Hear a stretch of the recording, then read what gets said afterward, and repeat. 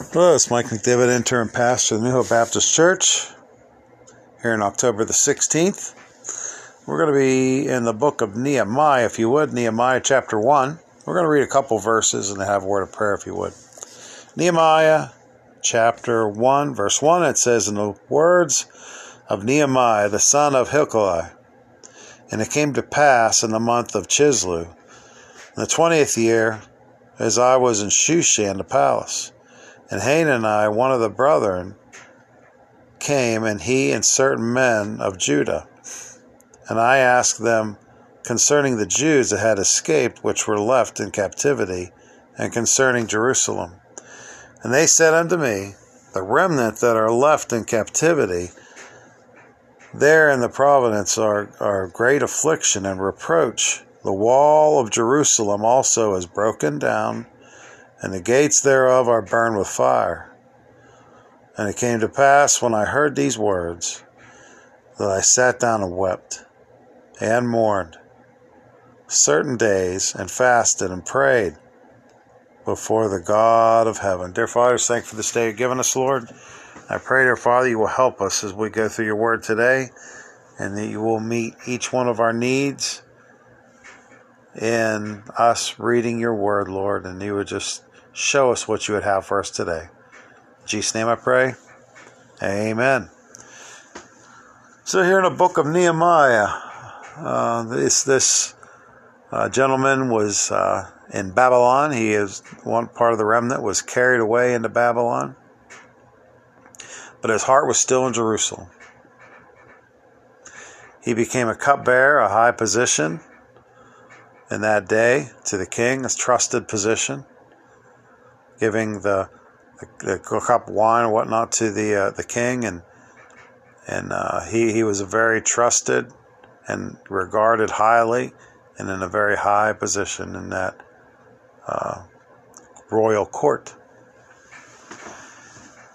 And when these gentlemen came back from Jerusalem, he wanted to know how it was doing, and when he heard, man, the gates are burned with fire, and and just the walls are broke down, and the people are, they're just in great distress. It describes it as here.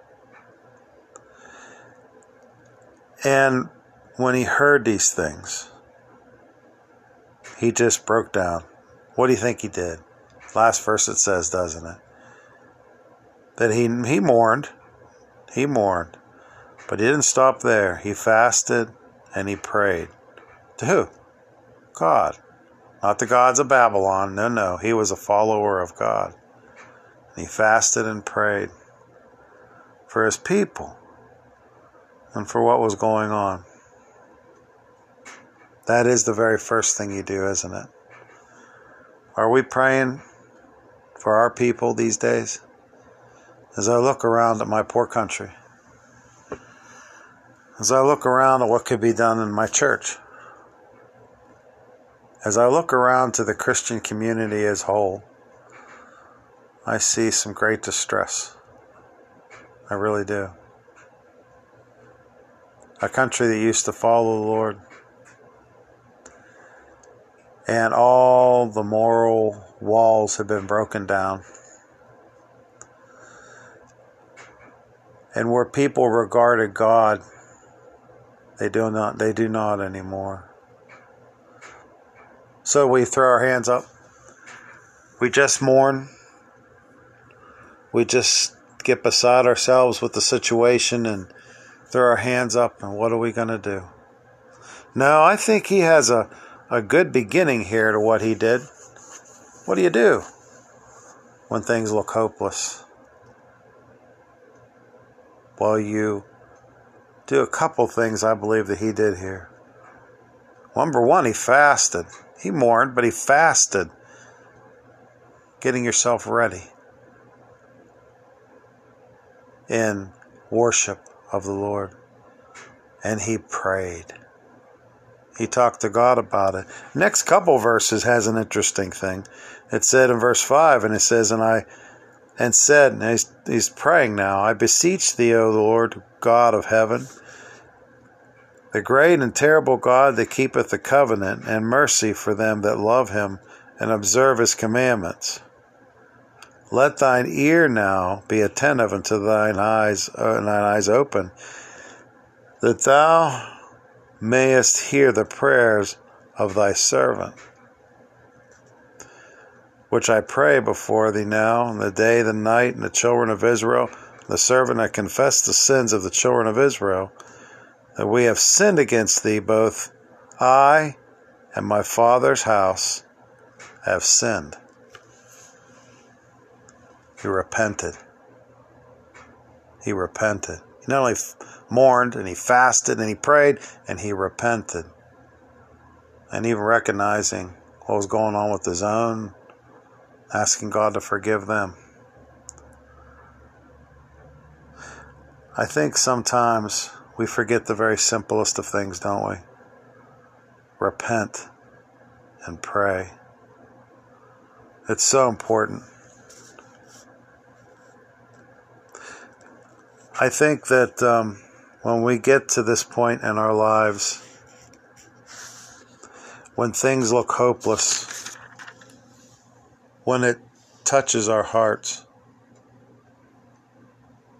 then we need to sit down and spend a little bit of time with the Lord. We really do. And repent and pray. He also wept. Did you notice that? He also wept. In verse 4. I don't see people do that much. I used to see people at the altar weeping. Not just for themselves, but for others. Or in a prayer meeting, weeping. I know you don't always have to be all, showing your emotions. Everybody is, especially guys, right? We're not supposed to do that. But I tell you what, Jesus wept. Jesus wept. Psalm 126:6, it talks about the sow and tears shall, or not, that's not the one.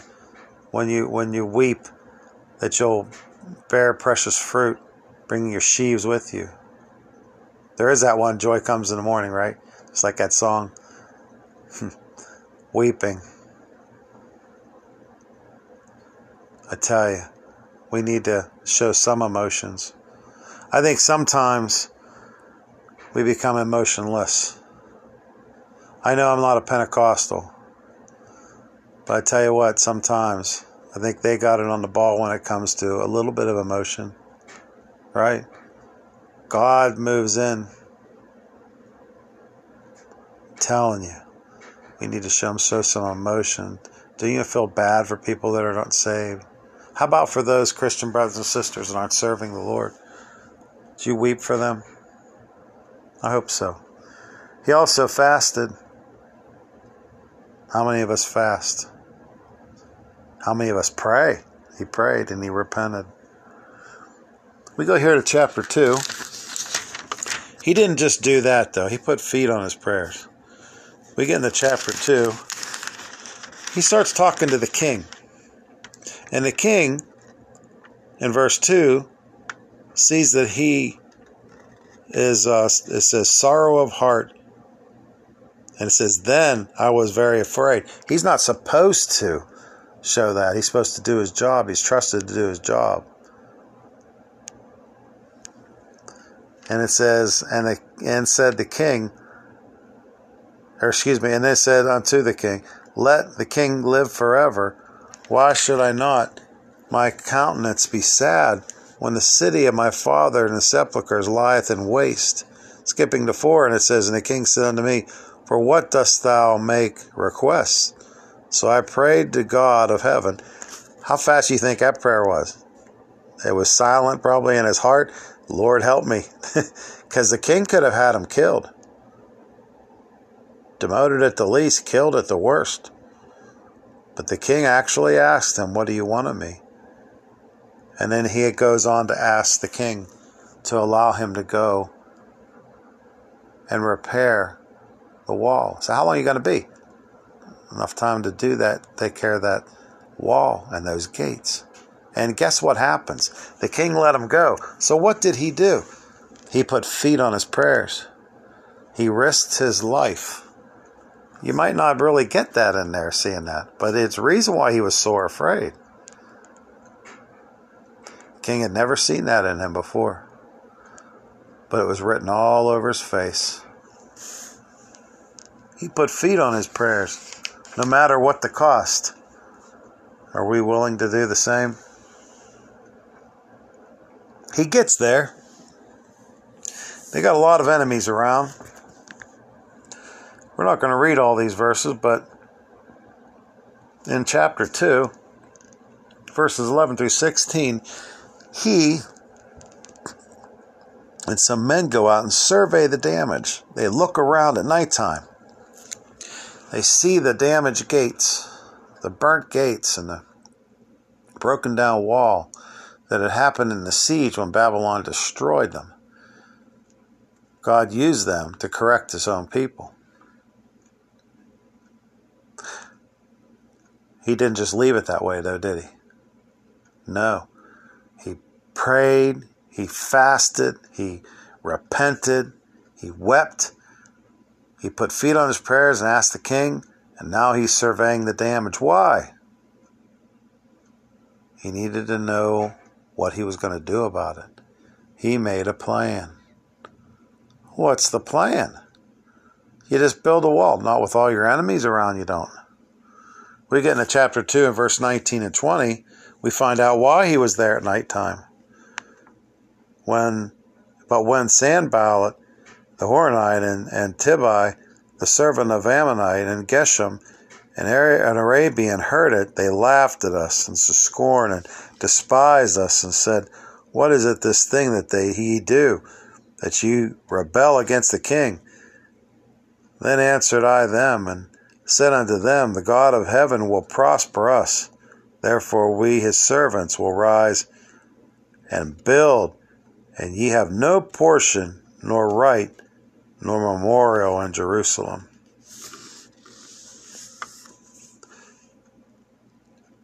He, although had opposition, they got busy. Now it wasn't just those men. Everybody in front of their own place built the wall or the gates that were in front of them. We're not going to read all this, but in chapter 3, you go, and next to them, and next to them, and next to them, then after him, and after him, and after him, and they all started to build the wall. They all started to build the wall. But all their enemies started coming around. Isn't that what happens? Isn't that what happens? I even think with my own church, there are people without our church that with their mouths are trying to destroy it. Sometimes it's disheartening. What do you do? Well, you pray and fast, right? You get busy and you keep going. And you build the wall that God put in front of you. Did he put a Sunday school class in front of you? How about he laid on your heart that you need to mow the yard, or he laid in your heart that you need to do some kind of work in the church? Or you are a prayer warrior extraordinaire. What did God put in front of your plate? What does he have for you to do? You aren't supposed to just be a pew warmer, although that's important to be there in your spot in your church. But God has a portion for you to build. Yes, he does. Well, what did they do when their enemies came around? We go here to chapter 4. Chapter 4, we start down here in verse 13. It says, Therefore set I in the lower places, in the wall, and on the high places, and I even set the people after their families, and their swords, and their spears, and their bows. Let's skip down here to verse 16. It says, And it came to pass in the time went forth that and the half of my servants wrought in the work, and the other half of them held a bow, and the spears, and the shields, and the bows, and the habergeons. That's a coat of armor is what that is. And the rulers were behind all the house of Judah, and they which builded on the wall, and they that bare burdens with those that laded, and every one with one of his hands wrought to the work, and the other hand held a weapon. They weren't going to let anything stop them. Their enemies saw that, and they didn't know what to do about that. What are you going to do about that? When we go to work for the Lord, you keep one hand on that Bible, my friend. That is our sword, and we need it.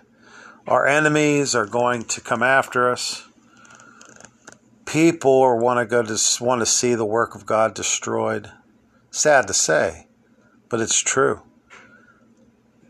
I've been a preacher's kid all my life, and I've watched it through the years. Different people and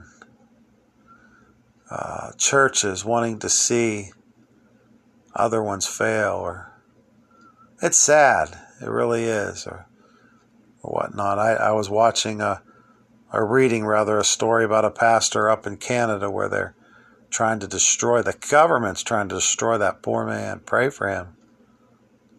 It's sad. There will always be opposition. But we keep our hands on our weapons, and we keep moving for the Lord. And we do what Nehemiah did. We get down here to chapter 6, verse 15. Chapter 6, 15. And it says, So the wall was finished in the 25th day of the month of Elul, in the 50 and 2 days. Record time, 52 days. That might sound like a long time, but they didn't have all the modern machinery we have. In 52 days, those people got together and they did a mighty work.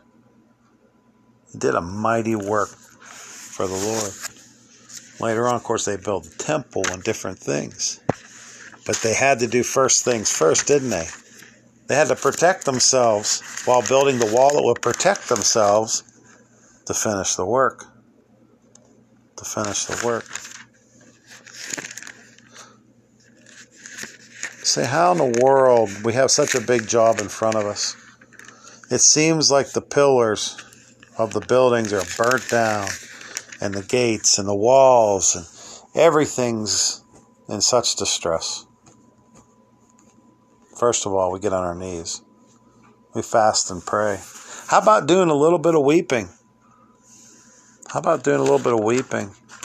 Because we care. And then plan. What do you do? Well, I'll tell you what, spend some time in His Word and on your knees. And then get out there and tell someone about the Lord. You say, I've done that. Well, I hope you have. You say it's hard. I'm not being able to win anybody. But are you trying anyway? It's what your job is. It's your job to tell them. It's the Lord's job to convict them. Then it's their job to accept or reject. Never you mind anything else. You do your job. You keep your sword on your side. And you keep moving forward. What's the plan? I think the plan is the gospel, isn't it? Yes, it is. Yes, it is. Jesus Christ had a prayer request in the Bible. You know where it's at? You know He did this? You should put it on your prayer list. I hope you all have a prayer list. Matthew chapter 9. Matthew 9. Last verse. Verse 37 and 38. This is Jesus talking. Then saith He unto His disciples, The harvest is truly plenteous, but what? The laborers are few. Pray ye therefore the Lord of the harvest, that He will send forth laborers into His harvest. That's a prayer request straight from Jesus Christ. You know, Nehemiah, no matter what, enemies, king that he had to risk his life to ask to be able to do this? To put in swords and shields and armor and spears, arming all the people, and some working and some watching, and then it got to the point where they were holding their swords and working, but they still did it, and they finished the wall. I think Paul puts it another way, in a form of a race. He wanted to finish the race well. I think, my friends, we need to keep this prayer request for laborers. When Nehemiah got together, he couldn't have built that wall by himself. No, it took the whole lot of them to chip in. And they all built the wall in record time. Record time. You imagine that. And when it gets here to Matthew and Jesus Christ asking for laborers, we can make a dent in this world, my friend. We can make a dent in our churches. Win some souls. Serve the Lord. No matter what happens. It's like old Nehemiah. Well, I hope you have a good Sunday tomorrow morning, my friends. It's almost midnight here. I'm sitting here having this chat with you over the internet. But I hope you have a great Sunday. Pray for your church tomorrow. Get your heart ready. Let's see the Holy Spirit do a great work. What do you think? I think so. Well, let's have a word of prayer, dear Father. Just thank you for this day you've given us, Lord. And I pray, dear Father, that you will do a great work in our churches tomorrow morning. And I thank you, Lord, for the work that you're going to do. And I pray, dear Father, you will just help us as we go through the week to serve you. In Jesus Christ's name, we love you, Lord. Amen. Well, I tell you what, you guys have a great week. Don't forget to witness to some poor lost soul, would you? God bless you.